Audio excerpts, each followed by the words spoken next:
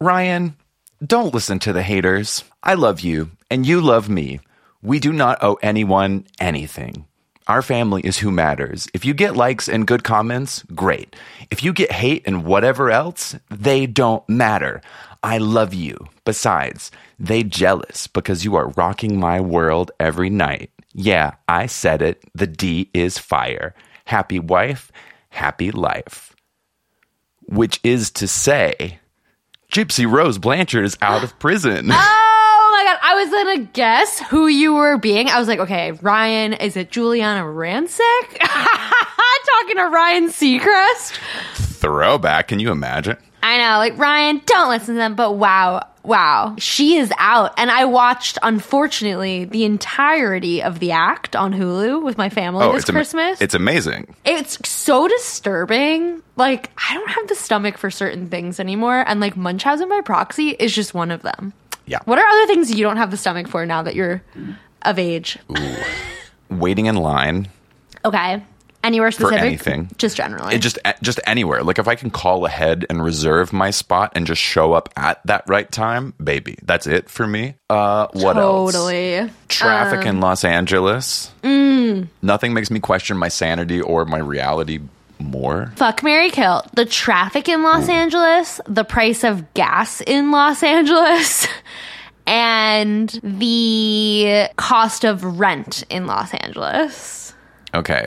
Well, I feel like that one's hard because the cost of rent in Los Angeles is what fucks you. Right. I would kill the traffic. Okay. And I would marry the gas price because, baby, they got money. Oh, I see what you're saying. Oh, wait. I think I forgot one. I said the same one for two of them. Well, you have to marry paying. You're not marrying earning. Oh, I think I'm getting fucked all the way around. Well, what's kind of fun about marrying the gas price is maybe you could lock it in at a fixed rate. Treat it like the Federal Reserve with inflation right now. Yeah, like a fixed mortgage. But what did I say? Gas, traffic, and rent. You know, I think I would marry the traffic. I forgot traffic. I said I think gas prices twice. Honey, Whoops. Not how it works. Short-term memory of not even a goldfish. That's disparaging to goldfish. They can solve puzzles and make their way out of mazes. Sorry, goldfish. Sorry, goldfish. Anyway. We are back on opposite coasts. We are operating from our Radar Peak satellite offices. It is the year 2024. I can hardly believe that, actually. I'm like excited that it's a new year and also terrified that it's going to be worse than the last three. Yeah, well, it's like, if the past four have taught us anything, it's that probably it ain't getting better. You know what someone said to me? And it was a really sweet take. I can always look to this person for sort of silver lining of the apocalypse. And our dedicated listener, Max, said, he goes, you have to destroy in order to create. And I'm like, maybe we're just in destruction. Or like, no, he said it's always darkest before the dawn. And I'm like, I was going to say, you have to destroy before you create is giving me both like Thanos in Infinity War, but it's also giving me Mao Zedong. Yeah, I was going to say, like, what was it, Born Through the Barrel of a Gun or something? Or Change? Change. That. Yeah. But Darkest Before the Dawn makes me feel a little better. Yeah, same. I was going to say the other way, Max, welcome to the revolution, but... But I did... Oh, no, sorry. Go ahead. No, you go ahead. You did what? No. Come on. No, yours first. Well, I was going to say, because we're on opposite coasts. Yeah. I'm seeing in the news, like, there was just this really terrible, plane accident in Japan. Oh, flights my God. are getting delayed flights are getting delayed all around the world. There's solar storms, it feels like every other week, that are, like, in some way messing with electronic communication equipment. But I heard through the grapevine that on a flight recently, you experienced a delay. Indeed I did. And listen, the rumor has it that I peed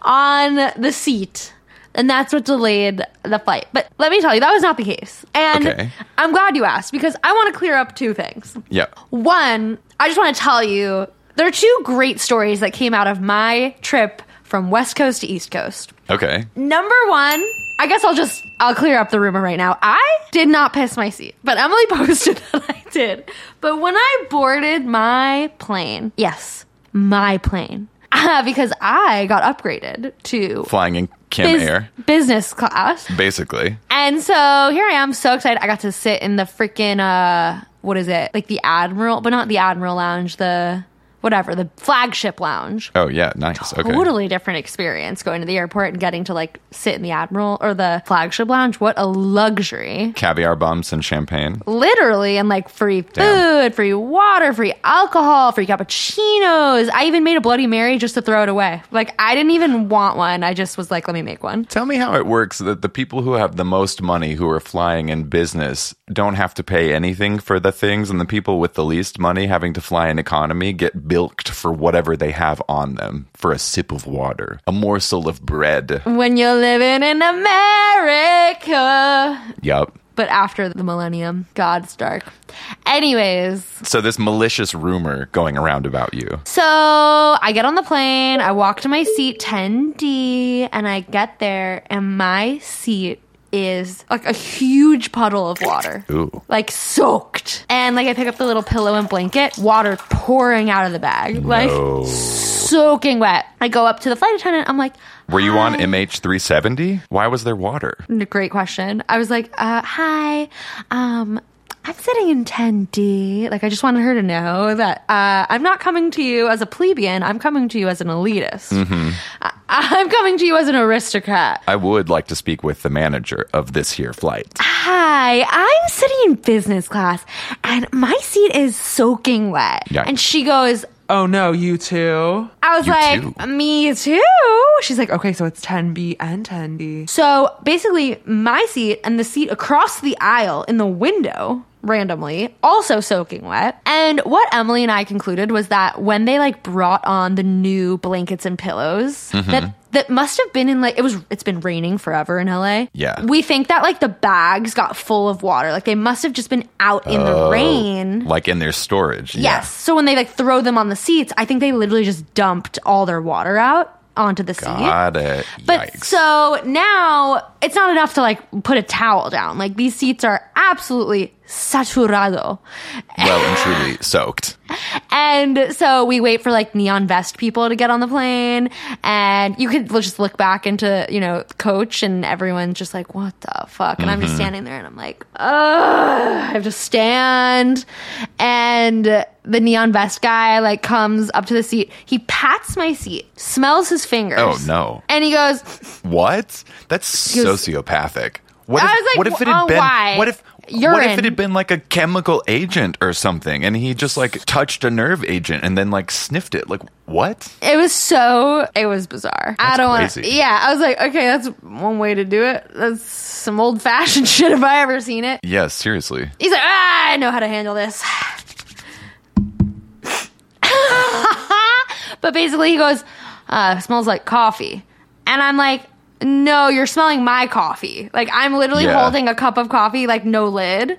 That's like, You're like, I'm sorry not to be rude, but do you have COVID? I'm just like, come on. I'm like, it's not it. He's like, yep, that's coffee. I'm like, no, it's literally not coffee. It's 100% water. So then they remove the entire cushion, and we have to wait like a half hour for them to like go find a replacement cushion from like another plane for me and the seat of the kid that was across from me. And oh my God, while we were waiting, 3 hours later. you can kind of, you know, so basically he rips off the like whole cushion. So I can see the like skeleton of the airplane seat. Jeez, okay. Something I never want to see is the innards of an airplane seat. Like, I don't even ever. And I realized a few days ago why I have such a smudge phobia and like trash phobia. Like when I take out This the is garbage. new. I didn't know about this. Oh yeah, like I don't like getting on planes. I took Emily on a date. We went bowling, even though I hate bowling. And part of the reason I hate bowling is not only that I'm bad at bowling, though that is incredibly difficult for me as a self-identifying sore loser. But what really like immediately puts me on edge is like the second I walk into a bowling alley, I am just disgusted by like, I don't know what kind of smudges and like dirt and like stains and like sticky surfaces are awaiting my touch. Sure, yeah. That's and yeah, that's how I feel getting on a plane. That's how I feel in a bowling alley. That's how I feel in a movie theater. Like, if I don't want anything to be sticky ever. And that's fair. You get it? I get it, because it's like I have this compulsion. Like, anytime I crack an egg, anytime I like touch a door knob, I have to do the little rinse of my fingers. You know, like maybe I don't know. Maybe that's OCD. Maybe it's generational. I don't exactly know. Maybe it's just my training in food safety. But I get it. Like if I can feel anything ever, wetness, stickiness, grit, and I like, it's part of why my hands are always like dry and nearly cracking open, because I'm like scrubbing for surgery sun up to sundown, I feel like. Yeah Anyways, it just puts me in a state of like anxiety immediately. And I think the reason, the like original sort of seed of this like extreme like unwellness around like in that kind of environment, so we were hanging out with Emily's friend Billy, and Billy, he works at a marina. And so a marina. A marina. I was like, I thought that was maybe like a restaurant that I hadn't been to. Yeah. No, he works. That is a nice name for a restaurant, though. He works at a marina, and I was just like, oh my God, tell me all your boating stories and horrors. Like, I just was like, I know that a marina is a chaotic place. And we're talking. I mean, as witnessed on Below Deck. Yes. And when I was growing up, my dad had this like small boat that he bought like in the 80s that we would go every fucking weekend on. And I hated it. It was always like, it was always death. And death was always knocking on the boat door. And my parents were always screaming at each other. And it just was like from the age of 2 to like, to when I was old enough to like be alone and not go boating. We were doing that. Anyways, one time things were always going wrong, and everything is like under stuff. Like everything is condensed, right? Because you're on a boat. Like the shower is the toilet, you know? Oh. Like there's a lot of just like economy of space. And also, I'm small, right? So my dad would make me go into small places to fix things for him, and he would like instruct me.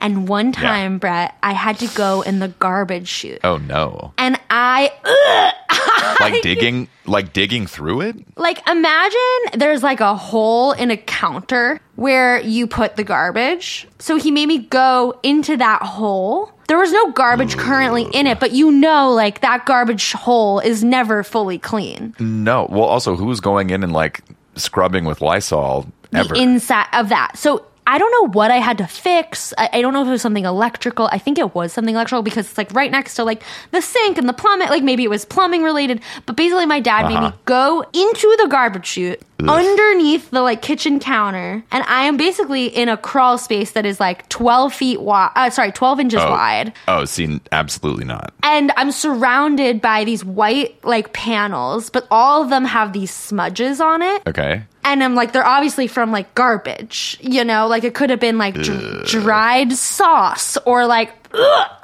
like anything. Stuff that you don't want to be near. Yes. And I am like literally millimeters from it. Like I am just big enough to fit. And like, so when I think back to that, I'm like, oh, that is my, you know, original trauma around being kind of trapped in like a dirty space. And now I just feel like, okay, at least I have an understanding of where this all comes from. That said, I went bowling. It wasn't that bad, though. I was so bad. I shot only or rolled only gutter balls for like the first 10 frames. And So if you don't like small spaces that could potentially be sticky, you're okay to put your fingers inside the bowling ball? Those have never been sticky. But it's more the seats. It's like why I don't like leather. Oh, right. It's why you refuse to sit on my furniture. Though I did sit on it and it wasn't so bad. But no, really, it's like the seats. It's like, especially if I'm on an airplane and the seats are leather. I just... bleh. It's stickier. But after like 10 frames of gutter balls, I'm trying to maintain like a really good attitude of just like, who cares if you lose, right? Like, I don't care if I lose. But like, for whatever reason, like my inner child is just going, it just like, she just comes out. It's like, when was the last time I bowled? When I was probably like 8 and like I was humiliated because I once again was bad at bowling. Oh. And I was such like a sore loser and you just get frustrated. And Emily is like, baby, like, it's okay. And I'm like, literally on the verge of crying. I'm embarrassed. amazing. I'm embarrassed that I'm so bad at losing. Like I just want to be decent. I don't even want to be the best. Oh, baby, just take comfort. RuPaul says losing is the new winning. You think? Yeah. I got better. Ultimately, Emily taught me a thing or two. I found my groove. I actually beat Emily in two games. Okay. So I would bowl again, but I'm just here to speak to all of these sore losers that can't help it, that are listening to the podcast right now. And I just want to say, you're not alone. But so anyways, that's the pissing the seat story. I didn't piss my seat, but the other crazy story. So that's way less salacious than I was preparing for. I was know. thinking like it was maybe like a horror story where like you hear about people getting like stuck in the taxi position for like 18 hours, like waiting for, whatever to happen. No, they brought on the cushions. It was all fine. But the real salacious story happened before we boarded the flight. Uh-oh. Were edibles involved? No, though I don't know how Emily takes as many edibles as she does before a plane. But we are walking to the gate and I see a cop and I see this man go, "Officer, over here. Could you just follow me?" And I'm like, oh, I gotta see this. Yeah. Luckily, they're going straight to my gate. So I walk over to the gate and I see the cop and this guy walk up to this girl who's probably like 24, 25 years old. Okay. She's blonde. She's just like any old girl. Like if I had to describe her aesthetic, I would say she's a little bit like of a Tumblr girl. Oh, okay. Like that tells you a lot about her style. Yeah, like the swoopy down hair. Bleach blonde, like long, but like kind of grunge. Mm-hmm. Nothing designer, but still like an aesthetic for sure. Yeah, like definitely. trying to look cute. I can see her. Yep. And she's like standing up, she's skinny, and the guy and the cop come over to her, and the cops and the guy's like, "She has them. I know she has them. Like I literally can see it on my phone that she has them." And the girl's like, "I don't have them, I swear." Oh my God. And the guy is like, "I'll play the sound right now." Oh shit, with a Find My? Yes. Oh bitch. So the cop goes, "Okay, play it." And so the guy plays the sound and you hear it and you see this girl's face just like turn into like a guilty smile. And she's like, "I'm sorry." And she takes the AirPods out of her pocket and gives them to the guy. And the guy goes, "Officer, thank you very much. It's fine. You can let her go. Thank you." And he just walks away and like, I don't know. I assume he goes to baggage claim. Like it was weird because the girl who stole the AirPods was on my flight. But the guy who lost his was not on my flight. He was seemingly leaving. He was on a departing from the airport you flew into. So just bizarre. Like I don't know how that happened. Time slip? Like, do we have like a manifest situation? Like how could she have been there to steal his AirPods? Maybe if she was like on a plane with you. Well, maybe he got off the plane that arrived before us and like put his shit down for a second, and she's like waiting to board, and she sees them and just grabs them. So I could see also that's why he knew that they were there, because he knew he had them. Yeah, I don't know why when you described like when she got that like smile, I saw like a wall breaker for some reason. Yeah, just being like she's just very Kubrick smile, very it was insane. I was like, this is or whatever. This is peak drama, like playing out. Damn. You can't write this. And the officer is like, "You better not do that again." And she's like, "I know, I'm sorry. I thought they were mine." But then like when the cop walks away, this girl's lucky that she's like cute. Like this is classic example of like pretty privilege. The cop's like, "Yeah, just don't do it again. You're going to get in trouble." He was being very nice to her. And the cop leaves and she like FaceTimes her boyfriend or something, puts in her fucking like Samsung AirPod knockoffs that are like black. Like they are not AirPods. Like no way to mistake them. Yeah. And I was like, "Oh my God, this is a true klepto," because she couldn't help it. Like she needed to take them. Compelled. Yes. Yeah, wow. I was like, "You are sick." And I was just like, I'm staying far away from that girl. But she FaceTimed like her friend or her boyfriend the whole time, and you can just see her being like, "I'm so embarrassed." Like, "Oh my God." And she FaceTimed him all the way to like when we boarded the flight and took off. And I was just like, nothing can save you from being judged for who you are, which is a kleptomaniac. That's wild. So be alert. Don't trust. If you see something, say something. Truly. Honestly, hats off to that guy. Anyway, I was trying to think of a way to jump into. I have what may turn out to be just a big if true. Okay. But if the science holds, because it is actual science based, like from observations made by telescopes. Okay. If the science holds, you know how, like, whether or not you're a Marvel fan or not, but like what's happening in like the Marvel cinematic universe is they kind of set up this idea that like there are multiverses, right? There's like an infinite number of Spider-Man, of Iron Man, of all this stuff. And it's just like, it's the many worlds theorem that like we exist in a state of our everything that is like an infinite holographic copy, more so than you could even count, because it could very well be infinite. Anyway, there is this telescope that is called Bicep 2. I'm not going to get into what it means because it doesn't really matter. But basically, scientists using Bicep 2 have been observing the cosmos, and they're seeing these patterns that are swirling that don't look like dust or gas or even like gravitational waves. And they're arriving at the preliminary conclusion that these swirling patterns in the sky might be signs of black holes that survived the destruction of a universe that existed before the Big Bang that created ours. What? Okay, I actually have chills. According to Roger Penrose, a mathematical physicist at the University of Oxford, he says what we claim we're seeing is the final remnant after a black hole has evaporated away in the previous eon. And that happens through a process that's called Hawking radiation. Just as a black hole exists, it is constantly radiating away some of itself over time. So eventually, you know, like all supermassive black holes could, in theory, just dwindle away to like the tiny point that is left, basically, before they evaporate into the cosmos and they're gone forever. So what they're claiming they're seeing are waves made in space by some of these primordial black holes that existed not at all part of our universe, but as part of one that existed before ours. Primordial black holes. Damn. It's worth noting, they say, because, you know, they are scientists, so they're not afraid to say, you know, like, this is what we believe, but here are some potential weak points. According to New Scientist, these claims that they're making, they're obviously pretty bold ones, because it's like you've got a scientist coming out in a research setting being like, I think that there have been more than just this universe type thing. But according to Olivier Dorr, who works at NASA's Jet Propulsion Laboratory, or JPL, over in Pasadena, he says that there are some other effects in the cosmos that could be sort of like giving them these same readings. And he says, I love the fact that their cosmological model predicts specific signatures in the data, but I would need to see more details to be convinced by their claim, as it would certainly be interesting. So we've got scientists being like, you know, it sounds like it could be real, but I'm not going to co-sign it yet. I'm just going to keep looking at the numbers until something like literally jumps out at me. But big if true, scientists claim they have direct evidence of the universe that existed just before ours. So much theoretical news. Like, I just want something material. Concrete. That's the materialist in me.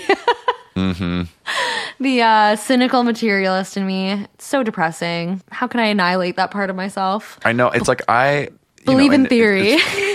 And in thinking about, like, as it relates to the three-body problem, it's like, you know, you've got from the first installment, you've got Wang Miao, who like was an applied researcher, but a lot of his work was based on theoretical models. And then now, even with Luoji, it's like there's an aspect of theory working in there. And like, especially as he builds this new sort of scientific field of cosmic sociology, like the whole thing kind of is theory because it's never been put into practice before. And it just leaves me thinking like, I think I could be a scientist, but I think that's where faith would kind of come hard for me. I think I would be like much more dictated by, well, like, is it in black and white and is it like irrefutable? Otherwise, I can't even really like think about it too much. I could go on so many tangents, but I'll spare you.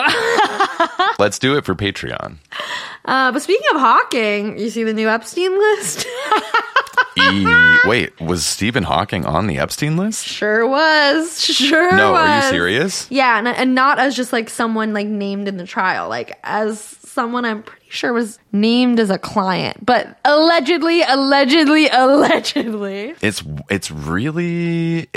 It's wild. I honestly, I didn't think that we would ever see any of these names unsealed. So like in a weird way, it does kind of almost feel like the beginning of justice for that whole thing. But then it's also like, you know, right before Ghislaine Maxwell was ultimately sent to prison, she was photographed in California at an In-N-Out of all places, over in like Culver City or Century City or something, sitting there having lunch and reading a book. And the book was, I forget the title, but it was like something to the effect of like Lolita.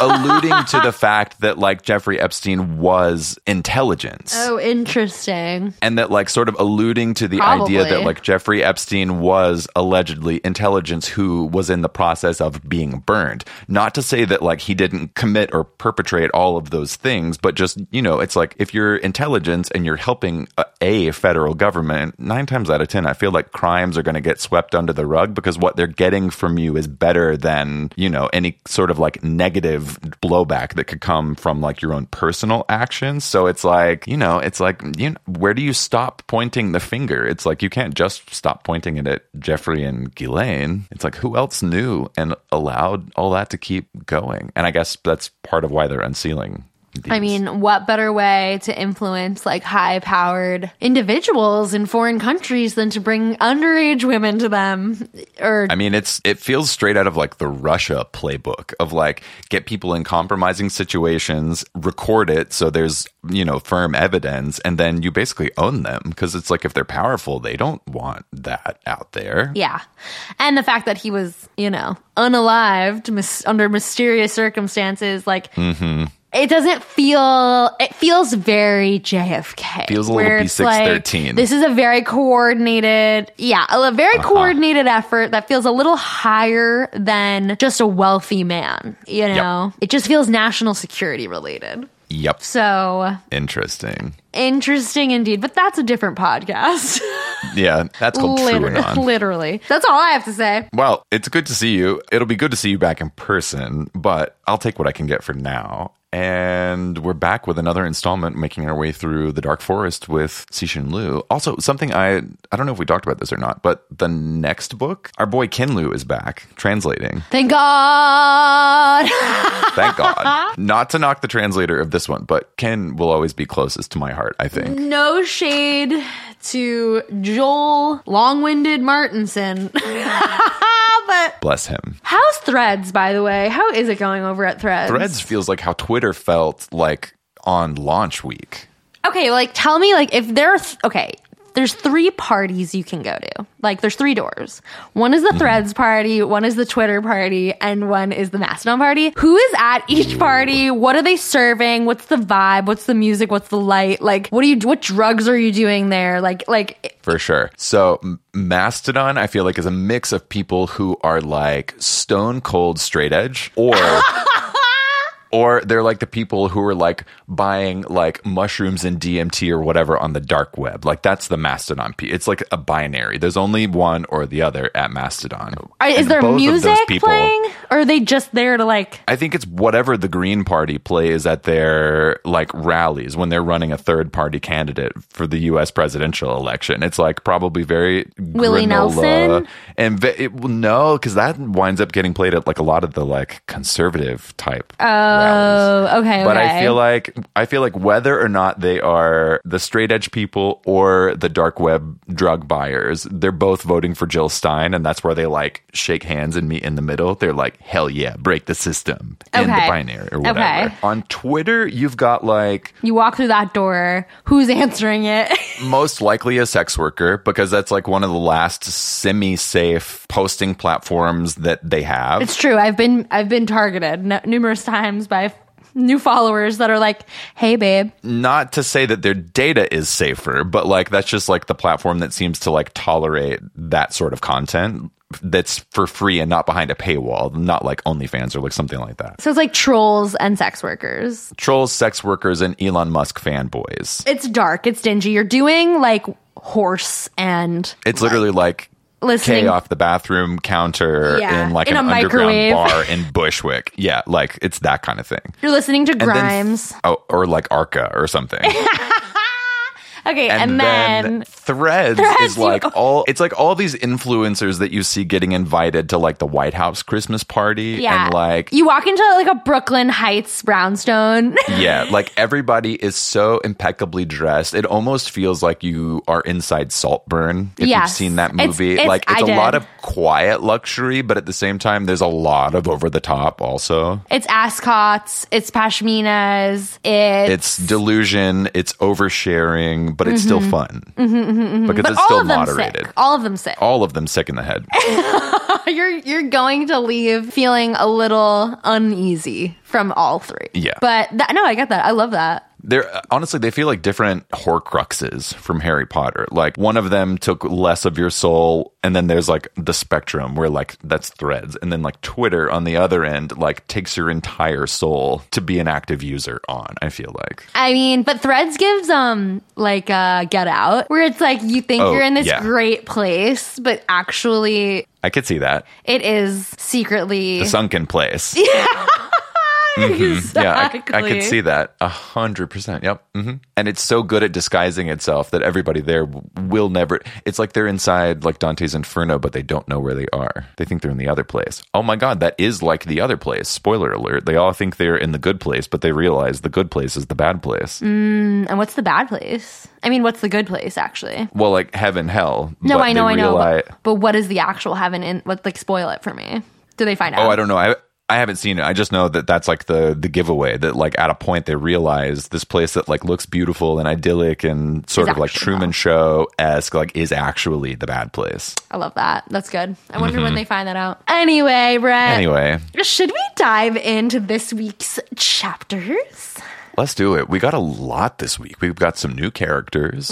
We've got some little trips. So buckle up tight, my radar freaks. You're in for another treat. Is it Radar Freaks? I like that one. That's the one that stuck for me. Okay. Radar Freaks, Radar Peeps. Bugs. And Bugs. Radar Creeps. Radar Creeps. Trisolaris. Yeah. For a second, I thought that was to the tune of Bicycle from Queen. No. I don't know that song. That might not be what it's called. No. No, I don't know that song. No, sweetie. Okay, well, let's get into it. Start. 2, 1. Booster ignition and liftoff of the Space Shuttle Discovery.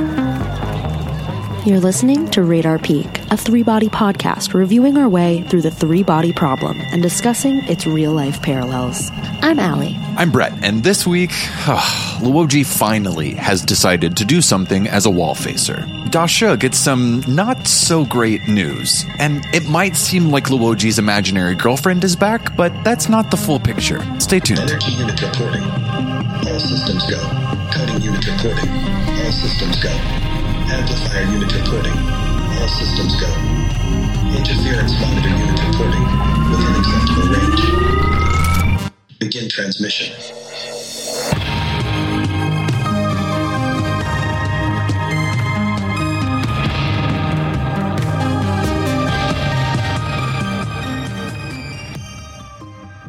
Remember Luoji, who's up in the Swiss Alps or wherever he is in paradise. Oh, yeah. Him. Good for nothing. Wall facer who doesn't seem to be taking the job too seriously, but is milking it for everything it's worth. I mean, who wouldn't? I do not blame him. So remember he asks for Dasha to come and become his security detail because he's like, oh, yes. Get these white guys out of here. Yeah. They can't even speak Chinese. Get them away from me. Yeah. So Dasha arrives at Luoji's massive estate as part of the Wall Facer project somewhere in the Alps or whatever. Okay. And Luoji is like, what do you think? Oh my God. Pretty spiffy place I got here, huh? Yeah. Dasha obviously takes a long drag of his Marlboro Red, of his jewel.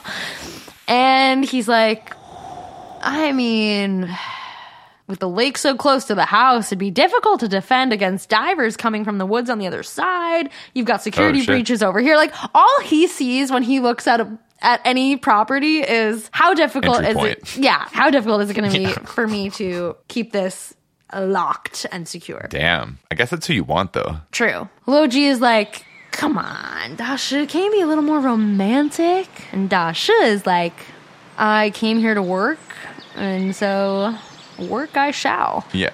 And Luoji is like, well, it's actually something romantic. Well, okay, so Dasha is like, I'm here to work, and aren't you supposed to be working as well? Yeah, like, what are you doing, wall-facer? Yeah, literally. And Luoji is like, well, actually, I am working. I'm working on something quite romantic, in fact. And he sips his brandy, and he asks Dasha to do him a favor. He's like, Okay. I'm going to need a little help from you to execute this work. Quid pro quo. He's like, Dasha, in your old job, did you ever have to find someone specific? Dasha's like, sure, of course. I'm, part of police, like most of the job. He's like, did you ever have to scour the globe for a particular person? Dasha's like, certainly. Luoji's like, all right, well, I'm gonna need you to help me find someone. Okay. Dasha's like, no problem. What's her name? What's her nationality? What's the address? I mean, say less. Well, actually, say more. Please, just a little more. Yeah, like, who is it? Give me any details. Luoji's like, Okay. Here's the thing. I don't have that. I don't have her name. I don't have her nationality. I don't even really have her address. I don't have anything about her. It's like a misconnection. The possibility that you think, but the possibility that she even exists in the world is actually quite low. Okay. Is he like sick in the head from that like poisoned ocean wine he drank still? Dasha goes, is this a girl from a dream? Oh no. And I don't know if you guys remember that recap episode. No. Yes, remember he had that ex-girlfriend who was a writer who was like, imagine like the girl of your dreams. And then that girl of his dreams came to life in his mind, and he went on that road trip with her. And he gave her hypothermia because he forgot her outside like a lost puppy. Oh no. Yes. So she's back. Okay. And Luoji's like, yes, it is that girl from a dream. No. What? And to Luoji's surprise, Dasha is like, okay, tell me what she looks like. So Luoji, this is the first time that he's really like talking out loud about her, or like being asked to describe her. And he's like, well, okay. It's like, because sometimes like a person that you make up in your mind is more of like a specter than, Yeah, it's just like a construct. Yes, like when you really it's not really about them. Right. So she's like, Luoji's like, okay, she's, okay, how does she look? She's, well, she's a woman. She's a woman. She's definitely in her early 20s. She's Asian. Let's say Chinese. He tries to draw her. And then he's like, I'm terrible at drawing. What am I even doing? He draws like a fucking stick figure. She looks like this. She's wearing a dress shaped like a triangle. And then he's like, Dasha, okay, wait, do you have that software that police officers use to do like mock-up sketches of suspects? Ooh, this is 3-body CSI. Literally. Dasha is like, oh yeah, you mean police sketch Photoshop 11.3? Yeah, I obviously have that software. Yep, I've got that. I didn't pay for the license, but I got it. He's like, I just downloaded 52 new plugins, actually. But so he's like, but listen, you're getting way ahead of yourself. We don't even need you to draw her. Can you just maybe first tell me what kind of person she is? So Luoji is like, let's see. Okay. And Luoji does his best to describe her. And it's so cringe. I just gotta say, like, from my perspective as I don't know. I hate to be a feminist. Not that, Allie. He's like, well, she's, how should I say, pure and delicate. And like when you see her, your first reaction is just to protect her. Oh God. To care for her, and I could just go on and on about kind of his way of describing her, all being sort of relative to the way he wants to feel. Yeah. It's almost like he needs to feel like he has somebody around that he can like infantilize almost. Oh, totally. I'm like, okay, so basically your projection of, who this girl, or like who this girl is literally your projection of what you think will heal your relationship with your mother most likely. Right, yeah. Like simple cut and dry. Baby, this is Freud, page 1. Page 1. one. Like, maybe your mother didn't protect you, or you couldn't protect your mother, and now, okay, like, you're just, I mean, isn't every straight man just trying to fuck his mother? To kill his dad and fuck his mother. I mean, allegedly. Like, okay, you couldn't protect your mother from your father. You couldn't steal her. I can't relate, but you know, I can see that on others. So I was just like, okay, but maybe this is on purpose. I don't know. Yeah, right. Luo Ji is getting really frustrated because he's struggling to describe who she is or find the right words without sounding, you know, completely Freudian. Yeah. I mean, no, there's no mention of Freud. These are all my own creative comments. But he is struggling to describe her because it's like, he really isn't saying much. She's pure, she's delicate, she needs to be protected. It's like, okay. Yeah. Dasha is like, all right, let me try to fucking help you out here, buddy. What happens when you're with her? The more detail, the better. Okay. And Luo Ji is like, wait, when I'm with her? Wait, how do you know about the two of us? And Dasha is like, you got a cigar. So Luo Ji gets him a cigar, he lights it up. Finally, Luo Ji relaxes, maybe he stops judging himself so much, and he just finds the words to explain to Dasha how this woman came to life in his mind, in the library, and then appeared in his lectures, and then how he met her in front of the imaginary fireplace in his dormitory, and then recounted every last detail of their road trip where, you know, they got lost in the hypothermia. And Dasha goes,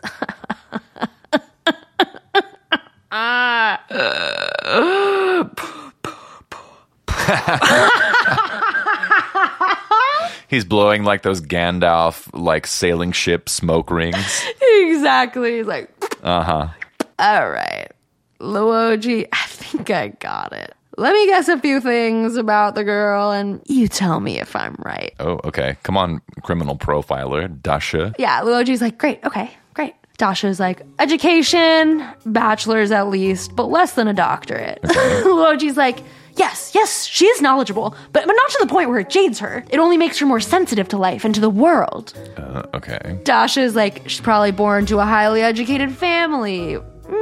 More affluent than most, but not too rich that she's disconnected from the world. She enjoyed... You know what this is actually giving me? He goes, her father was a relentless, self-improving boulangerie owner from Belgium with low-grade narcolepsy and a penchant for buggery. Her mother was a 15-year-old French prostitute named Chloé with webbed feet. Her father would womanize. He would drink. He would make outrageous claims like he invented the question mark. Sometimes he would accuse chestnuts of being lazy. This sort of general malaise that only the genius possess and the insane lament. Her childhood was typical. Summers in Rangoon, luge lessons. In the spring, she'd make meat helmets. When she was insolent, she was placed in a burlap bag and beaten with reeds. Pretty standard, really. At the age of 12, she received her first scribe. At the age of 14, a Zoroastrian named Vilma ritualistically shaved her testicles. There really is nothing like a shorn scrotum. It's breathtaking. I suggest you try it. Not Chloe with the webbed feet. I think this episode is called Chloe with the webbed feet. Do you know what that's from? No. It's Dr. Evil describing his childhood.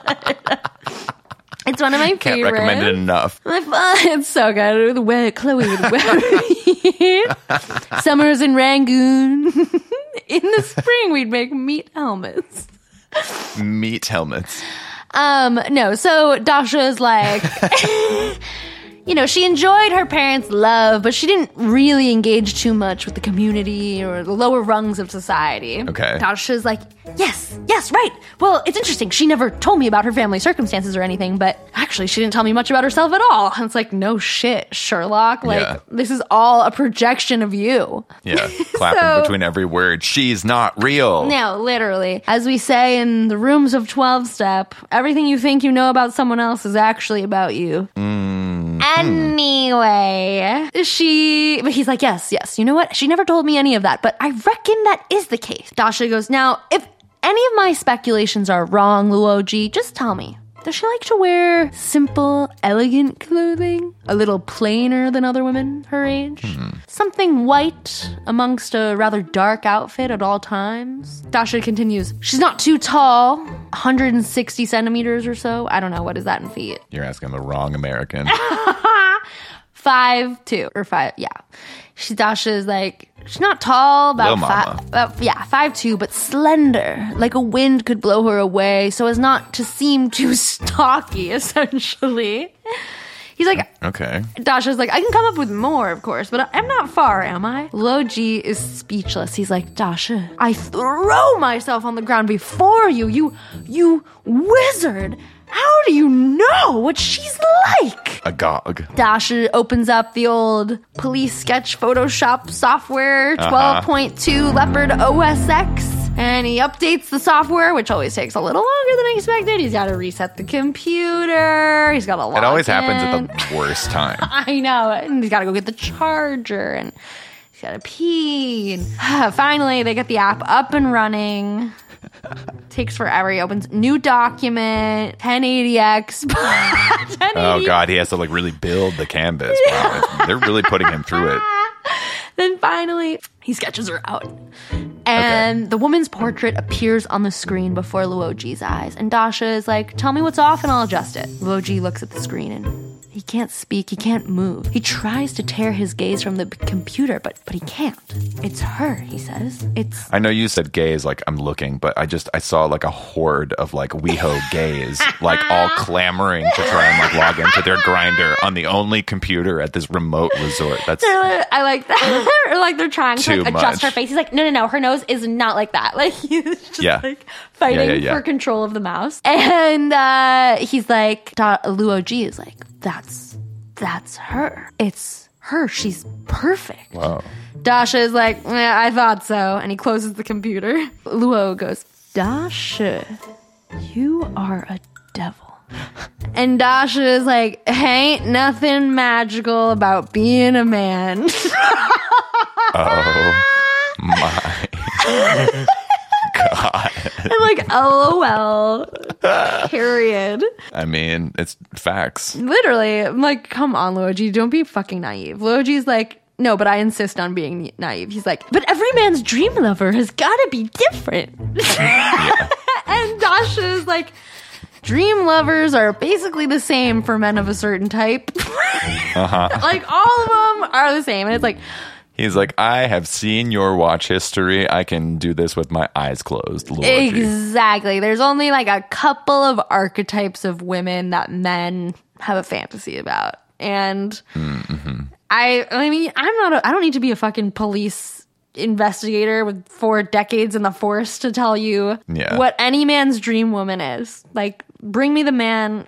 I'll talk to him for as long as Dasha talked to Luo-ji, maybe 3 minutes. Yeah, no longer. Not even necessary. And I'll be able to draw her up. So Dasha's like, come on. And Luo-ji's like, but still, getting so close to the real thing should be impossible. And Dasha is like, well, you told me a lot of stuff. And it's like, did you? Anyway, Luo-ji is like, do you think you can find her? And Dasha said, well, I'll have to run it through higher ups at the precinct or at the police analysis center or whatever. But if they approve it and they assign me to the task, then yeah, I should be able to find her. Their software is able to match faces in a sea of 100 million per day. Like, this is the strongest facial recognition software in the world. No shock. It's China. Yeah.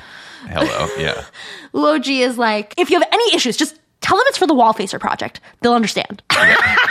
He's like, magic words. Yeah, Dasha chuckles, just like us. And he's like, all right, Luo-ji, thanks. I'll make sure to do that. And he leaves.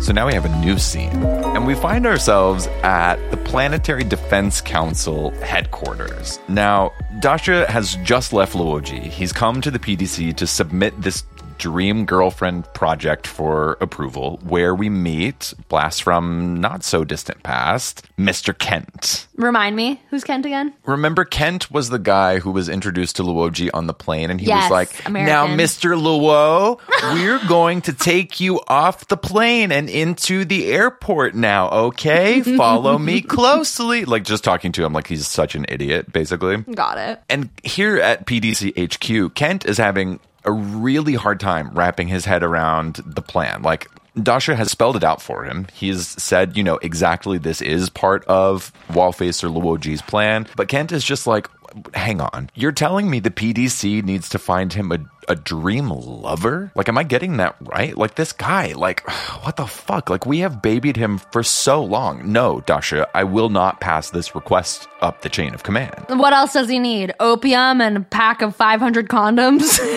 No, literally. Like, he's like, he's done. Like, this is my line in the sand. He doesn't actually need this. No, I'm not doing that. And Dasha's like, well, Kent, not to be all technical or whatever, but you should know then, if you're not going to pass this up the chain of command, you should know that puts you in direct violation of the Wallfacer Project's prime principle. And in case you forgot, the prime directive of the Wallfacer Project is literally quoting, "No matter how incomprehensible a Wallfacer's plan may be, it must be reported and executed. Any veto power comes solely from the PDC." So, like, they would convene the council, they would all be like, okay, move it to a vote type thing. So it's like, who does Kent think he is, basically? Just sort of like unilaterally deciding what really the PDC commander and chairman should be deciding. I don't think you have the clearance to do that. So, move right literally. on. Send it up the chain.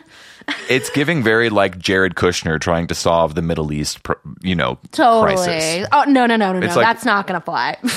It's like, who do you think you are? You're not even supposed to be here, maybe. Oh my God, that reminds me Ooh, what? of the meme, or not meme, but did you watch a season of Project Runway where Karlie Kloss was hosting and the designer was like, you wouldn't even wear it to dinner with the Kushners? Yeah. I can see every Not time. even to dinner with the Kushners. She was gagged on that night. Yeah. Fucking love that. Okay, go on. So, hearing this, Dasha kind of throws the book at Kent, and then they kind of go back and forth about whether or not, like, it's right for anybody to be questioning the motivations of a Wallfacer when, like, admittedly, nobody can have any true inclination of, like, what the goal of the plan is. So Dasha, like, with his history in interrogating suspects and, like, getting answers out of people who may otherwise, want to conceal information, he tries a new tactic. And Dasha is like, Ken, do you know what the biggest difference is between you and me? What?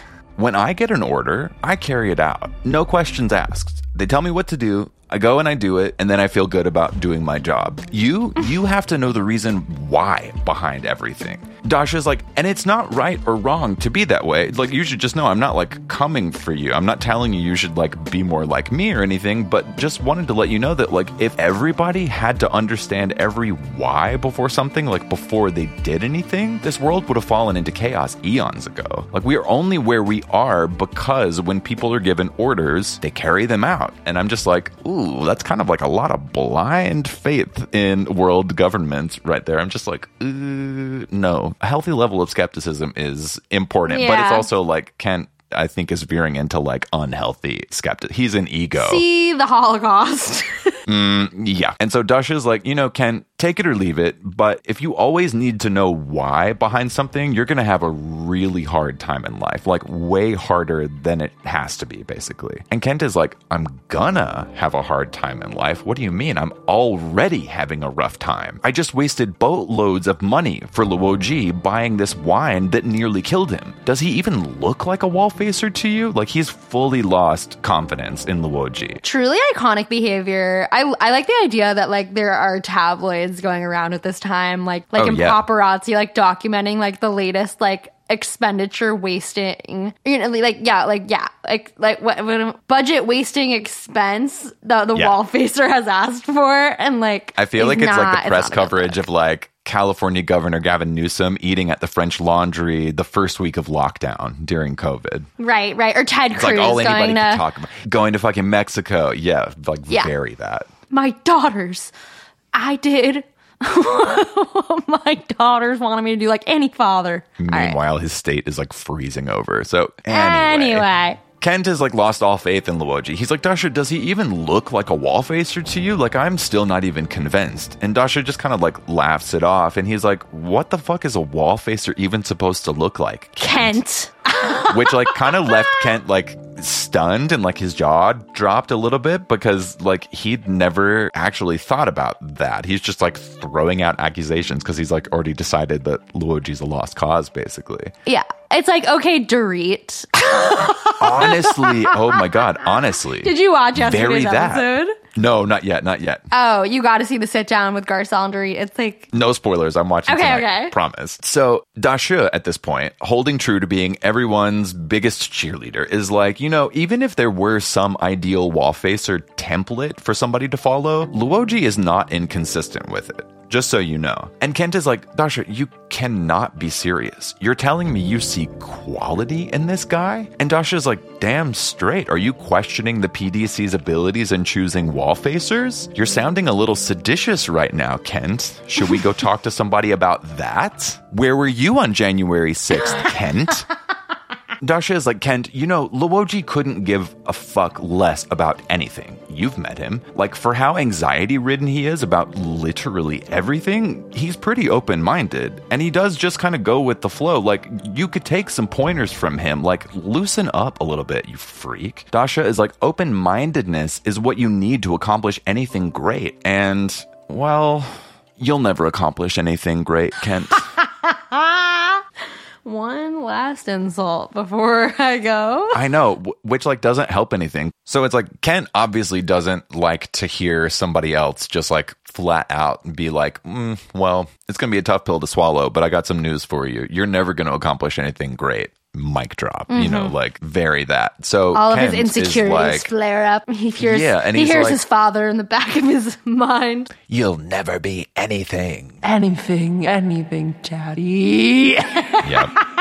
So that makes Kent like dig his heels in even deeper about not wanting to submit Luoji's plan for approval. But like Dasha is like, okay, whatever. And he leans in really closely to Kent's face, drops his voice really low, like just above a whisper. And I'm kind of imagining he's using like now the full sum total of his interrogation tactic, you know, tool belt that he carries with him from all his years serving in the police force. And their faces are so close, the tips of their noses are almost touching. And Dasha says, Kent, make the report. Some things just take time. You'll understand eventually. And it must have scared Kent because eventually agrees and he submits the report. But before he agrees to do so, he says, Dasha, can you at least let me see this dream lover? Like, do we have a photo of her? This whole thing is still like insane to me. So Dasha pulls up Police Sketch Photoshop 12.256. Monterey. The software updated again on his way to meet Kent. And he also has one of those like keychain passwords that he has to carry with him at all times. Yep, the security fob from Google. He has to call their help desk, which is obviously outsourced. It takes a little while. And then finally, when he's able to log into his laptop and when the image loads... It's like 600 gigabytes. It's going to take... No, literally. First, he has to download it from WeTransfer because he realized if he stored it on his computer, he wouldn't have enough memory for the computer to turn off and back on again. So he has to re-download it from the cloud. This will just take a second. Yeah. 3 days later. When it finally renders, Kent's eyes become saucers. Like they nearly pop out of his skull. He rubs his eyes and he takes a second and he goes, "Auga!" He goes, "Oh, fuck." I'm telling you right now, Dasha, 100,000%, no one like this exists. But I hope you find her. So I'm like, oh, interesting. Luoji and Kent have the same type. I am like, how is this person going to be rendered in the show? Who are they going to decide is there like... I know. I have ideas. I wonder if they'll get Bing Bing. Who's Bing Bing again? She's the actress who she disappeared for a long time. Like people were worried about her safety. She disappeared, and it was learned that basically she had been taken to sort of like ideological re-education of sorts because she hadn't been paying her taxes. Classic. Or there was some kind of an accounting error with the taxes that were paid, like they weren't right or something. Yeah. I was thinking, you know who I was thinking? Sonoya Mizuno. She's like in Ex Machina. Oh, she plays the girlfriend in, what's the Nick Offerman show we watched on Hulu? Oh, yes. Oh, she was also in, what's it called? Maniac, that show, the Netflix show. I love that show. Yeah. Okay. Yeah. Devs, that show. Devs. But you know who else would be really good? This is a Mongolian actress. Ghana Bayer Saikhan. Okay. Look her up. I'm like, you know what?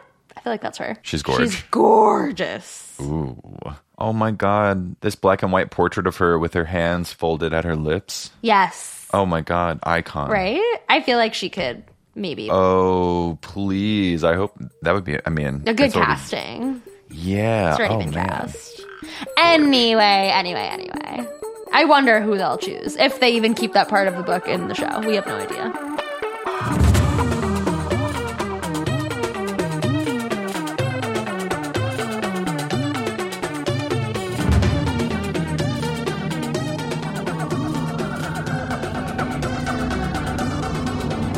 New scene alert. And we join Wallfacer Tyler, who's come to meet with Zhang Beihai. Now, if you remember Zhang Beihai, the political commissar, off the bat, I'm thinking, okay, this is probably something about the Wallfacer plan. Maybe he's trying to gather more like sensitive documents about research, something to that effect. And we learn here that Tyler's Wallfacer plan requires that he study the military. Oh. So he's been given... He's kamikaze boy. Yeah. Tyler, remember before, Tyler was the one who was like, Mom, I'm going to be a firefly. Speaking of kamikaze, Ooh. I watched Midway the other day. Oh, I haven't seen that yet. Yeah. It's like, if you want to watch like a, no pun intended, mid movie.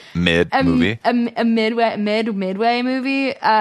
It's like Nick Jonas is in it. The script is like so cheesy. The dialogue is so cheesy. There's something just cheesy about it, but I'm Nick Jonas, and you're watching the Disney Channel. Truly. And it's war, it's action, it's like fighter pilots, and it's Japanese versus the Americans right after Pearl Harbor. You see, the movie starts with Pearl Harbor and then ends with the Battle of Midway, which was considered like a big turning point in World War II, which is just like another island that I believe the Japanese had control of.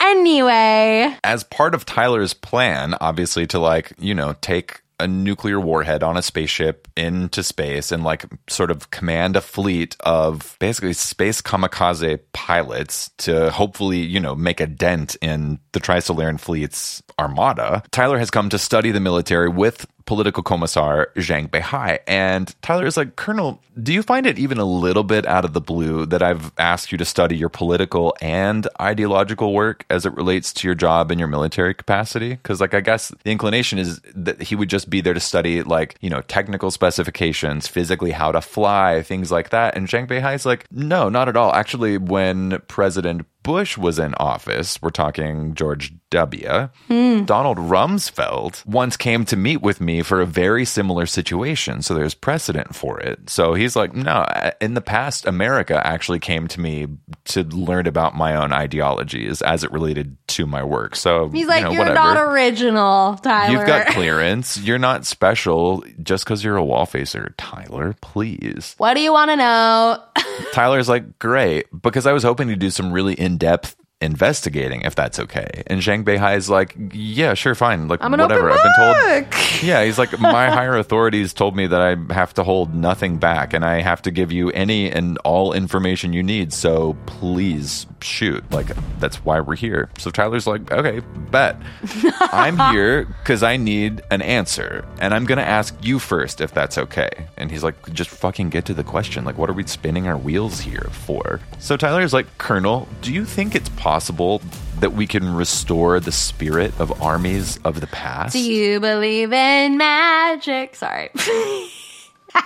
And Zhang is like, what the fuck does that mean? And Tyler's like, from battles that were fought in ancient Greece all the way through World War II, there was this kind of sort of like common spirit that ran through everybody. It was like everybody shared this sense of duty and honor above all. And when you found yourself in a time of desperate need, there was never short supply of anybody willing to help. Sometimes even going so far as to lay down their lives if that was required. Whatever that spirit can be called, I think it's vanished from society because I don't see it anywhere. And I think if there's any way we have to restore that. Yeah. And Zhang is like, any set of ideals held by the armed forces are held also collectively by society. So, if we are going to restore the spirit of armies past, Zhang Beihai is like, before it takes over the military, first we have to get it into the entire population first. Like, we have to completely change the culture of the entire planet. Mr. Tyler, that's not possible. But Tyler's like, why? We have 400 years. In the past, humanity has used that exact same time frame to evolve from this collective identity where everybody was like happy to like work together and lend a hand and like come to each other's aid and evolve into this like current day individualistic identity. He was saying, he's like, why can't we just use the time that we have before the Trisolarans arrive to revert society back to what we moved away from? It makes me, okay, so if we were to go back 400 years from, like say like today was like Trisolarian, what was 400 years ago? 1700s? 1600s? Yeah, before the founding of America. Like so crazy if you think about it. If like in the 1600s, they were like, all right, we've got 4 centuries to prepare. Yeah. And it's like, here we are. We are the generations after generations. Oh, and they got a lot done. But do we feel prepared? No. If we're getting invaded by Trisolaris, we're fucked. But we are a very individualistic society, and yeah, is a good point. But I feel like Zhang Beihai has been feeling this way also. It's like it's part of the whole like nihilism that he's been kind of campaigning against. Yeah, because his whole thing is like, well, how are we going to win if there's even like the seed of defeatism happening? Totally. Like if you've got people serving in your military and it's like they're there obviously because like they're under contract, and to not be means they're put in prison, like if they go AWOL and just like don't show up. But it's like that's still a worst case scenario, because like the best case is that like everybody you have enlisted is enlisted but also has bought into the vision or the goal or whatever, the ideological sort of underpinnings there are. And so I feel like this is kind of like where their Venn diagrams are starting to, officially meet sort of for the first time. And so Tyler, to Tyler's question of like, well, we have 400 years before the Trisolarans show up. Why can't we just use that time to evolve back to this sort of like communal sense of society that we have evolved away from in the past 400 years? And Zhang Beihai really ponders the question for a minute. And finally, he speaks and he says, Tyler, unfortunately, I think society has matured. And where we were compared to where we are today, it's like that was our childhood. And now we're in adulthood. And as well as me, once you're in adulthood, you can never return to your childhood, even if you still practice behaviors and activities that are in and of themselves childish. Right. You're an adult operating as a child. There's no physical way to go back there. Totally. Zhang Beihai's like, humanity has literally never faced a crisis like the one that we're facing right now. So I don't even know how possible it would be to revert society to a way of thinking that may not even apply to the threat that we're facing. Like, you have to take into consideration, like, society has evolved to the point that we have in direct response to world events that have happened that have forced us into one direction or another. And he's like, I'm almost afraid that even if we were successful, that sort of groupthink, collectivism wouldn't even be something that would help us, because this is such a new big bad for us. Right. How do we even know if it's going to help us? Like, yeah. And Tyler's like, well, wait, hang on. As far as I know, you're one of the strongest triumphalists there are, Zhang Beihai. Like, if the spirit of the military writ large is all defeatism, how will a space fleet even hope to make a dent in an enemy as powerful as the Trisolarans? And Zhang's answer was kind of murky, and it gave Tyler a sense that what he was saying was sort of like all he could say in the short amount of time that they were together. Because, like, he's been given clearance to tell Tyler anything he needs to know, but, like, they don't have forever. Like, they got to kind of like get to it and get things moving. And Tyler has the sense that also, like, maybe if they had weeks just to have this particular conversation, that maybe they could start scratching the surface of getting to like what Zhang could actually probably say on the subject. In the musical theater adaptation, I want a countdown timer, but it's like 400 years. Yep. Right? Always running. Right? Stage centered just below the proscenium. And it's thematic because you can use it in also like numbers in my eyes. Yep. All of it. It's what signals the start and end of intermission. Like, it's everything. There's definitely a number called Dream Lover. Obviously. That like Luo G continues to sing. And also, you made me think of another one in your section. Oh, another number? Yeah. I don't remember what it is. Maybe it's about like obeying the wall facer, like the wall facer project in general. Oh, right. Yeah. Yeah. And just like, I feel like also there's a common refrain that's like called 400 years. Yeah. That's sort of the thing that gets like reprised over and over. Exactly. We've got 4 centuries to figure it out. 4 centuries before we know what they're about. So fawns are listening in the walls. And if we don't figure it out, we are all gonna die, die, die, die. Yeah. Die, die, die, die. And then it's like also you can just like retool that to like throw it in a minor key for when someone's had a setback. Like slightly like add a little like glockenspiel for when there's a little bit of hope getting injected, you know, like whatever. Yeah. We've got 400 years to figure it out. Yep. Figure it out. Or yeah, whatever. Glockenspiel goes a long way for sure. Star of the show. You'll be orchestrating, clearly. Catch me in the pit, baby. So Tyler is like, you know, he's like happy that he's getting some answers, but he's not happy with the answers that he's getting because he's like, man, I really just wanted to like say these things out loud and have them be like, yeah, let's fucking do it, you know, but he got some advice that, you know, he obviously believes in the weight of the opinions that Zhang Beihai holds. So Tyler leaves Space Force headquarters, and on his way out, he passes a sentry who's just like, you know, I guess there's like multiples of these guards, you know, guns in hand, lining the hallway is just like there for the security of the thing. And when he passes this guy, they make brief eye contact with each other, and the sentry smiled, like super shyly. It was almost like he wasn't sure if he was allowed to even look at a wall facer, and like if he did and got caught, he really wasn't sure if he was allowed to smile at him. So he's like, just like really sheepishly, like wall facer smile, like micro edition. Like white people on a hike. Have you seen that meme? Oh, with the head bob, the which was a little funny for Tyler, too, because in Tyler's experience so far, any other sentry in any other country would have just stared straight ahead, glassy-eyed, just like a human statue at their post. So on his way out, he's kind of thinking like, oh, it's nice here. And right before he walks out the door, he repeated that thing that he said the last time we saw Tyler, the wall facer. He reaches for the door, he opens it, and he says to himself, Mom, I'm going to be a firefly. I wonder if it's foreshadowing his death.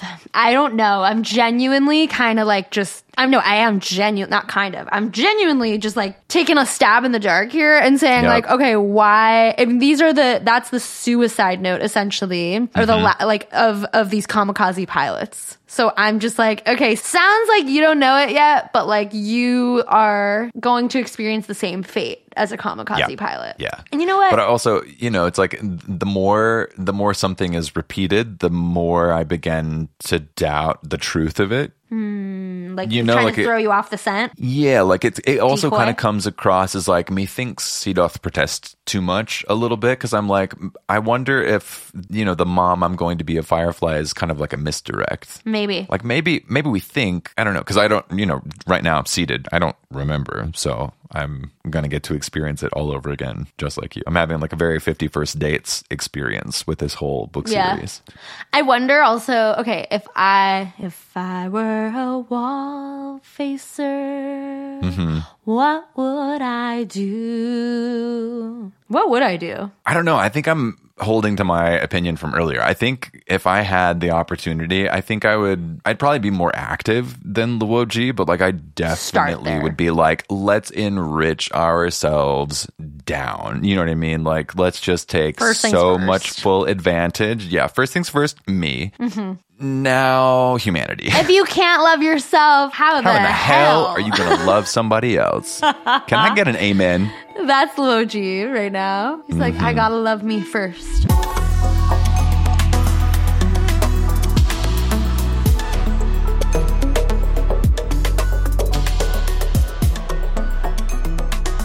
So now we find ourselves in our last scene of today's episode, and we are back at the estate Maison Luo Ji, you know, like in high above the mountains of wherever the fuck Europe. And it's nighttime, and it's raining, and it's cold, and it's windy, and inside the house it's also cold and kind of drafty and not very homey. And Luo Ji is sitting in the living room in this huge comfy chair, sipping his brandy in front of the fireplace, but the fireplace is not lit. And I thought it was interesting where it's like, you know, Luo Ji has been given literally anything he could want, right? Like, he's living in the Saltburn mansion that's like on a lake by a forest at the base of like what could be the Alps or something. And he's like, the one thing that he says, you know, this place has to have a fireplace. It is non-negotiable. He hasn't even built a fire in this yet. And it's like, you know, his whole sort of like, we'll say affinity for fireplaces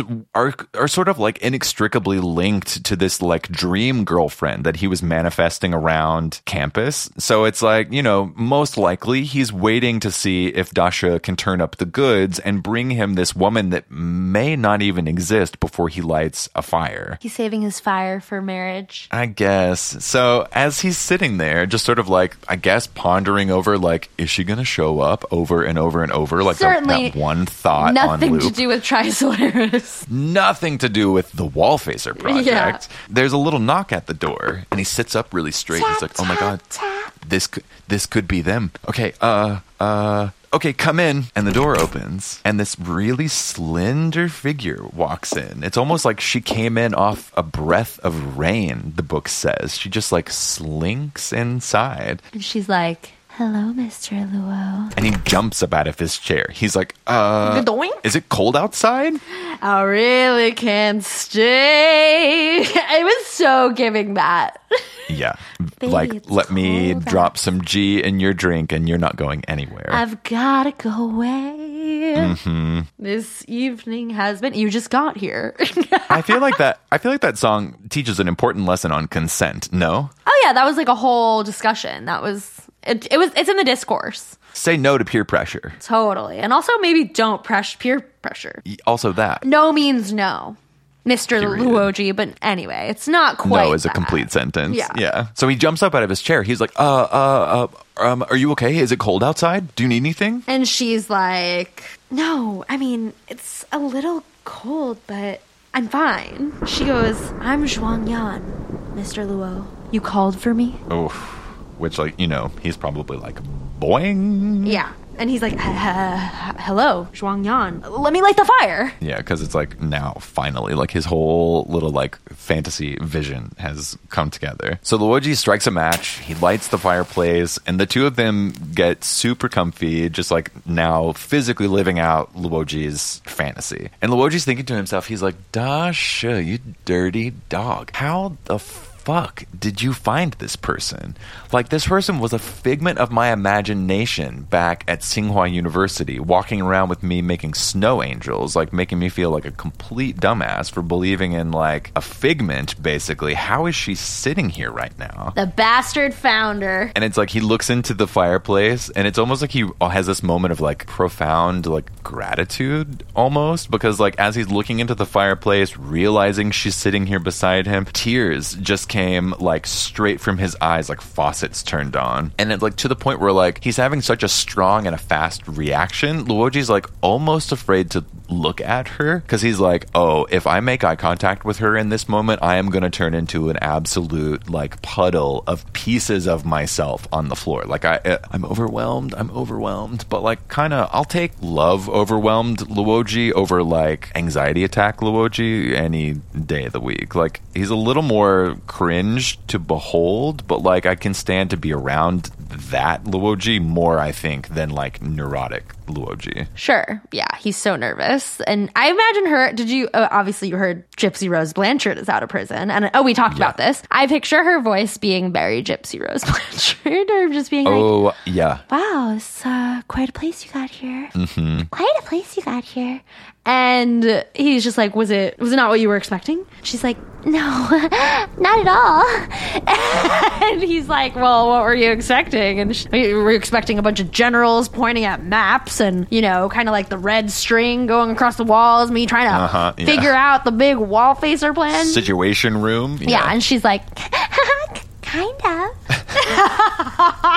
Then it's like, is this person real, or is she like an android that's like in a skin suit to just make him like get on with the show? I mean, she's obviously a real person, but I'm like, come on, show us more of who you are. Like, give us more, queen. I'm like, don't be who he wants you to be. Be a cunt. I know. Please. In a world where you can be anybody, be cunty. Right? So I'm hoping that this is once again a misdirect. That like she is actually far more powerful than we realize. Yep. But I could be wrong. We'll see. So Luoji's like, you have to be really tired. Like, I don't know where you came from exactly, but like it's a long way to get here and you must be tired. Here, do you want to have a glass of wine? And she's like, oh, okay, thanks. So Great he pours idea. her a glass. Yeah, so like now truly his like vision of this woman is like playing out. They're sharing a glass of wine because remember his ex-wife was like, oh, you'll get there. Sitting you didn't in front set of a the place for fire. her. Yeah, like they're having this moment now fully realized. Ugh, it's so cringe. It describes him looking at her, holding the delicate rim of the wine glass, and he thinks of the most fragile parts of her mind. This just arouses him to no end, thinking about how delicate she is, the way she trusts the world, the way she has no weariness whatsoever, and how the world was just lying in wait to destroy her. Oh boy. She needed to be cared for. This was her castle. And I'm just like, okay, ew, but also, all right, are we like trying to like paint a juxtaposition between like the way Ye Wen-ji saw the world, right? No. Like book one really hammered home that the world is a bad place and like everyone is suffering. And it should pay. And Luoji, I guess Luoji is like paramour, if you will, is really almost like this symbol of what is so hard to find, which is someone who is not burdened or jaded by the fucking bleakness of existence. Yeah. Kind of like what he said to Dasha earlier. Like, she knows a lot, but she doesn't know so much that she's like seen behind the curtain, basically. Like, she hasn't lost that like vigor that still makes life like a magical and a fun thing to experience, which, like, you know, for him, he doesn't have that because all he has is anxiety about everything that he knows now. Totally. So he turns to her and he's like, what did they tell you? Like when they like approached you or found you, what did they tell you that you'd be doing when you got here? I'm just curious. And she's like, that I'd be coming to work? And she's like, but Mr. Luo, what is it that I'm working on? And he's like, well, you went to university. What did you study? Oh, only the most practical thing in the world. Traditional painting. Oh, okay. I see. And her parents must be proud. We're going to stop Trisolaris by wowing them with an oil painting. With a painting. Imagine. She's like, I just graduated. This girl is like no older than 22. Maybe it's literally like, no, yeah, like I don't know. I'm like, did they tell her she was going to get paid? Or did they tell her it was like an internship and she would like have a job in the government afterward? I'm like, I'm not still yet seeing the benefit of like what would make her be like, okay, yeah, I'll come with you and do this thing, unless she was like, you know, physically compelled to, right? Because, you know, that's also not outside the possibility. Yeah. The PDC can do whatever they want, you know. But if like, you know, it's part of the wall facer project and like, you know, it's like this honor to be like tapped, maybe true. that I mean, was enough. she did just like basically get like the job invitation to like be the girlfriend of like, you know, Harry Styles or the equivalent or something for how famous Luo Ji is now. Right. So anyway, Luo Ji thinks about it for a little while. Yeah. He's like, a painter. Okay. She studied fine art, an oil painter. It's not even like a fast method of painting. Okay. Well, you know, I don't really need any paintings right now. So, I don't have any work for you to do immediately, but like, let me think about it and I'll get back to you. Like, in the meantime, like, you have to be tired. The journey was long. Have a nap, rest, sleep, recharge, go to the spa, take a swim in the lake, like whatever you need to do, just sort of like get your bearings back. And then, you know, eventually I'll think of something. And then in the morning, this is one of my favorite paragraphs in this whole section. when the rain clears, Luo Ji felt as if God had washed out this Garden of Eden to prepare for Yan's arrival. And when she saw it in the daylight, what Luo Ji heard was not, quote, the squeals and fussing and exclamation that young women like her usually made. Yeah. No, Mama. In the face of such a view, she fell into an awed and breathless state, unable to speak even one word of praise. She was far more sensitive to natural beauty than other women. She was, say it with me, not like other girls. I was just like, okay, we get it. She's not like other girls. She's perfect. She's quiet. She's docile. She And is looking at nature, she's gonna come. Exactly. She didn't fuss about like normal girls did. She just shat the fuck up. She shat the fuck up. That's too much. So, yeah. So Luo Ji like is seeing her sort of like very quiet, like stilled, you know, awed response to nature. And he's like, so you really like to paint? And they kind of like talk back and forth a little bit about, you know, what it is that she likes to paint, where her imagination comes from. And then they kind of turn their gaze to the surrounding geography, like the lake, the fields, the forests, the mountains that have snow up on top. And, you know, she's just making observations about physically where they are. She's like, well, if it rained, why is there snow up there? And Luo Ji's like, okay, yeah, this is how I know this is the girl I dreamed of. She is smart, but she's not smart enough to understand that rain doesn't fall where snow does. Because rain is rain and snow is snow. Just dumb enough. Just dumb enough. Just how I like them. Just dumb enough for me to teach her some stuff. You see, you see, Yan, that it's cold up there. And that is due to a difference in elevation. He starts mimicking Kent. You know. But yeah, like I didn't really get into detail about like their little, like they decide to go outside on a little boat ride. It comes about because like in talking about, you know, like Luo, why is there snow up here if it was raining so hard here at the house last night? Like how is that possible? And so they talk about, you know, obviously like elevation differences. But Luo is like, wait, do you like snow caps? Do you like being in the snow? And she's kind of like, well, I mean, I haven't really been here very long, so I don't know. Which leads me to believe, like, is she from a part of the world that, like, never sees snow? Right. To be, like, so taken with it and, like, obviously didn't know about it. But Luo is like, well, do you want to go see them? Like, we can do whatever we want. Should we just go up to the top of the mountain? And she's like, I would love that. But also like, but what about my job? What will they say if I'm not doing my work?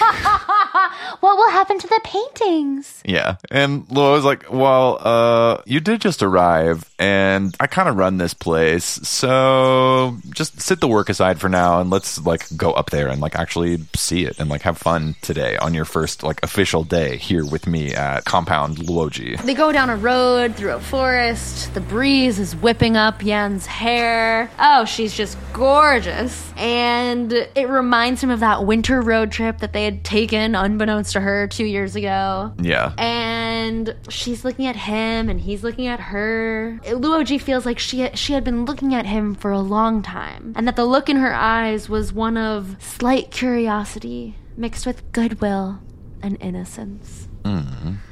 It's like, tell me you want to date a child without telling me you want to date a child. Actually, like, the sequel is Mommy Issues, the musical. Truly.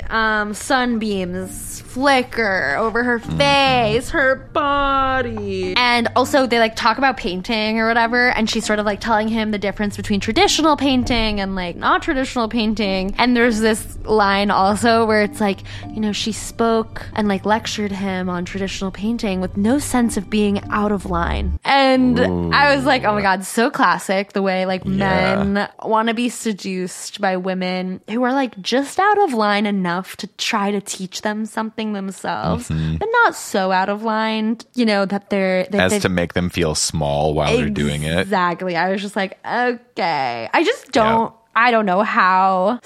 I'm going to imagine there's like a lot of self-awareness on the part of the author. Yeah, probably. But, because I mean, like, yeah, like, why not make Luoji this guy? You know, we all know this guy. Yeah, literally. He's like universal, archetypal, I feel like. Yeah. But so anyways, onward with their trip. So they're talking about like, you know, they're just like encountering nature on this trip. And one thing Luoji sees, he points out to her as an animal. He like sees it flying around over the field, over the house, over the lake. And he's like, oh, look at that eagle. But when he sees it, he's like, oh, but I know that's actually not an eagle. That's one of the military's sentry drones. And then that makes him think, he's like, I have to call Dasha. So he pulls out his cell phone, or maybe a satellite phone, because like I don't imagine that, you know, T-Mobile has very good service in wherever they are. And he dials Dasha and he's like, hey, Dasha, how's it going? And Shichung's like, oh, Luo, now you remember me. It's been how long since I've heard from you? I like totally delivered everything you asked, and you didn't even bother to call me to say thank you. By the way, how's it going? Tell me everything. Are you happy? Like, Greg. Yeah, like he's like, couldn't be happier. Like everything's great. She's perfect. She's smart, but she's just dumb enough. She's sweet.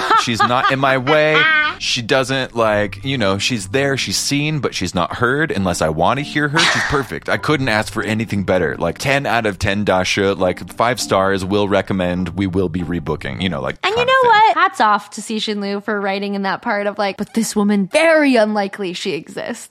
You know, like, it's not like he's saying, like, this is all women. I feel like. He's saying, we'll be lucky if we find one woman that fits. It's crazy. And so, okay, in that case, I'm like, all right, sure, that's diversity for you. There's got to be one woman like this. And Dasha says, you know, I'm glad to hear it's going well. I just wanted to let you know I've completed my last mission. And Luoji is like, what do you mean? Where are you? And he's like, I'm back home. I'm getting ready for hibernation. Because you remember, like, a couple of weeks ago, somebody was like, Dasha, what are you even doing walking around? You were supposed to be in hibernation, like, well over a week ago. Like, what?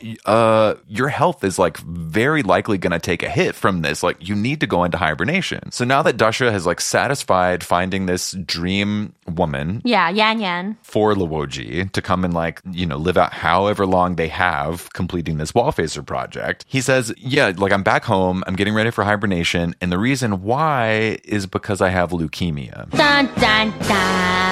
And he's like, I have to go into hibernation so that I can wake up 400 years in the future and hope that we've found a cure for leukemia by then. Crazy. He's like, there was this incident. He's like, you weren't around TBT. For it, but there was this incident where there was this incident in book 1.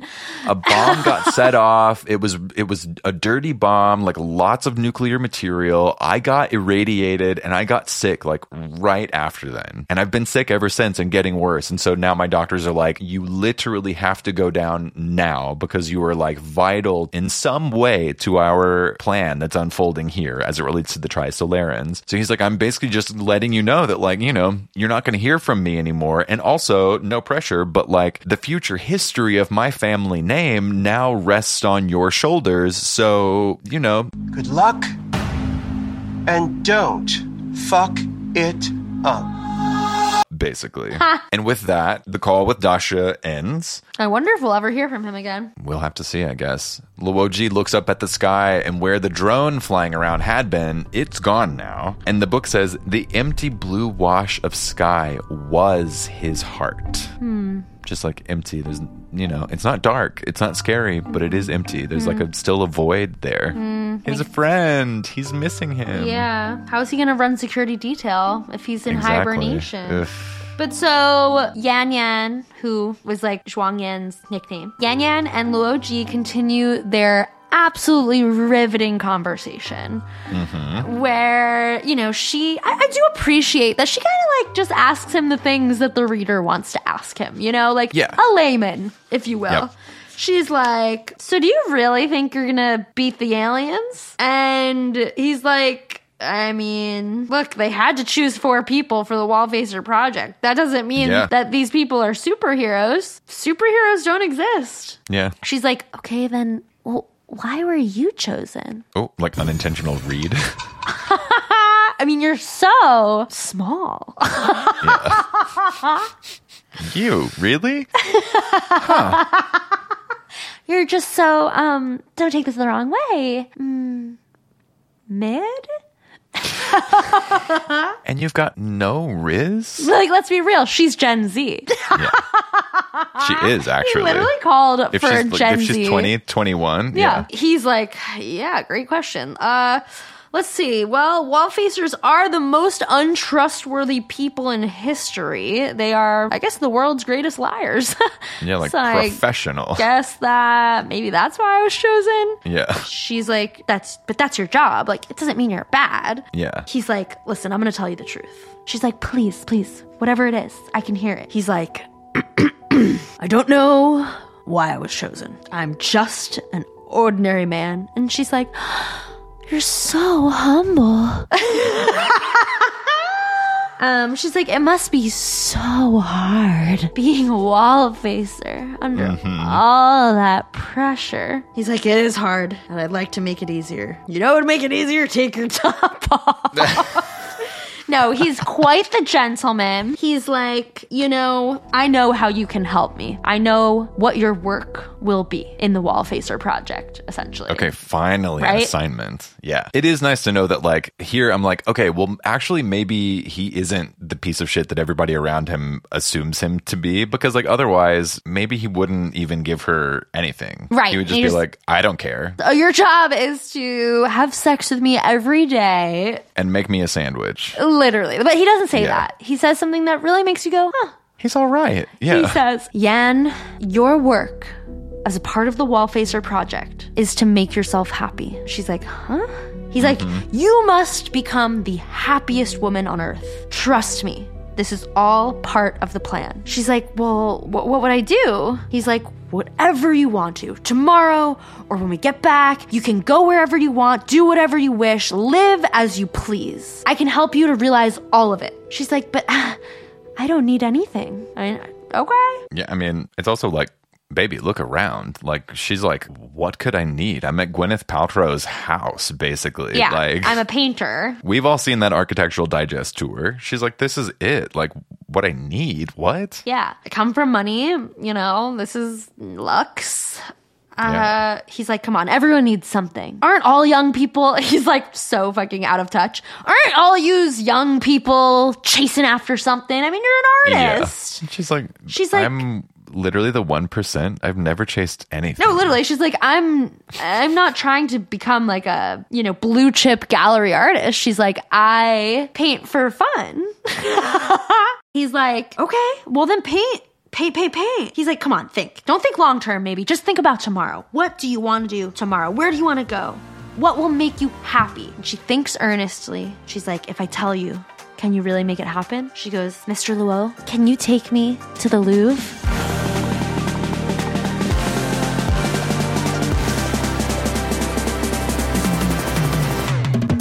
It's like, come on, that's slight work. Can he really make it happen? A tour guide can make that happen. There's a plane on the tarmac, and if that's out of fuel, there's a helicopter on the heliport waiting to take us to the private airport where we came from the military. Like, what? Totally. All you want to do is go to the Louvre? $500 and a boarding pass will get you to the Louvre. Like, I really hope we're about to go on like some kind of a Da Vinci Code. Like, you know, we're looking at art to find history clues, but then that's not Cixin Liu, that's Dan Brown. But right. Wouldn't that be fun? Yeah, what a twist that would be. Into Like the maybe past. clues to the Trisolarans hidden in paintings all through the Louvre or something. That would be a good twist. There are tons of old paintings in religious contexts that depict, biblical Old Testament angels, but that look like modern day UFOs. So it's like, not a far stretch, I feel like. I know. I'm always hesitant to get into the ancient aliens territory because I feel like it's a very divisive show. As ancient astronaut theorists believe. I'll let you guys guess where I fall on which side of the line I fall. Honestly, I don't even know if I know. Like, I don't know. Depends on the day. Depends who I'm talking to. I have no spine. I'm a jellyfish. True. I am easily swayed. I'm easily swayed by what conversation is happening around me. I can admit that. You may be a wall facer, but I am a people pleaser. The people pleaser project. That's good. That's also a good shirt. Actually, yeah. What a week. What a week, you guys. Happy New Year. Happy New Year. We're going to Paris. Well, not really. We're going to the Louvre. Yeah, to the Louvre. We are certainly not going to Paris, Brett, because we just do not have enough Patreon subscribers. But one day, you listeners, we see you in the stats. And we'll do a live show under the Champs-Élysées. I beseech you. Go to Patreon. Go to our website, shopradarpeak.com. Buy one of our... Patreon.com/radarpeak. And buy a sexy hat. They're so good. They say... Or a sticker. Our stickers are so cute. Honestly, if you buy a hat, we'll send you a free sticker. Also, a reminder for our current and newly subscribed Trisolaran Overlord level on Patreon. You receive a custom, never will be available for sale, membership pin commemorating your dedication to the cause of bringing Trisolaran supremacy to Earth. They're so cute. You gotta go to our Instagram and you'll see them. Radar Peak Pod. But I was thinking, because it's a new year, because that with New Year's come new hopes, new fears, new dreams, new everything. Like it's there's something like maybe a little borderline like mentally ill with all of us on the planet that like somehow in the moments between like December 31st 11:59:59 and January 1st 12:00 like something happens in our brain where like hope comes back to us all, even like for a little while it starts dropping off. It starts dropping off for people at different points throughout the year as, things just naturally happen to and around us. But it got me thinking, because everybody's doing those in and out lists for the year. For 2024, what are some of your outs? Like, let's just wave goodbye to your top 3 things that you are declaring out for the year moving forward. Oh, God. Okay. Let me think. It's on the spot. I know. I love something on the spot. I think my most immediate out is playing out what I would classify as doomsday scenarios before anything has even happened. Like I have this habit of like, whenever there's any kind of like a potential for anything to happen, if it's like a new job or if it's like a new client or like, whatever it could be, I automatically default and have in the past defaulted to sort of like doomsday prepping all the ways that something could go wrong before it's even happened. I'm declaring that out. We're only believing in success from now on of anything, of like connecting with new people or of like getting a raise at your job or whatever it looks like. We're only believing in success from now on. That's my first thing. That's my first in/out. Love that. I'm going to say out. AI generated Harry Potter riffs. Like, this is Harry Potter. Once I make my move. Those? No, like the take a look at what Harry Potter characters would look like if they were characters in The Office. Oh, yeah. Yep. But in AI generated nudes of Tom Cruise only. Jumping on the Oprah couch? Okay, out. Out alcohol. In marijuana. Ooh, love that. In disclosure. Out concealing. / gatekeeping. Mm-hmm. In whistleblowers. Out culture of silence. Period. In I will say I did wake up this morning and I meditated, and I did a guided meditation that I guided. I like guided Emily and me through one. Work. And I really think when I guide a meditation, people pay attention better than like when a recording does it. And I pay attention. And I feel like I've done enough to kind of know how to do my own, but it was very much like a manifestation meditation of like becoming aware of like what your sort of neural pathways are that you no longer wish to go down, so that when they come up, you kind of just are like stop yourself in your tracks or like explode that roadway, dynamite it, and then choosing a different neural pathway and embodying the emotional experience of the reality you wish to live. And I was like, oh my God, I gotta do this every morning. Yeah. So I feel like that's in line with what you were saying about your first in and out. My last in, buying official Radar Peak merch at shopradarpeak.com. Yes. Out, not subscribing to patreon.com/radarpeak. Totally. Out is I listening. guess that counts as two ins. Out is listening but not subscribing. In is listening and subscribing. Support the content you consume. I cannot tell you what it does for mine and Brett's mental health. And that will be my final plea of the episode. Truly think about our friendship. All right, y'all. To all my radar freaks, peeps, and bugs out there.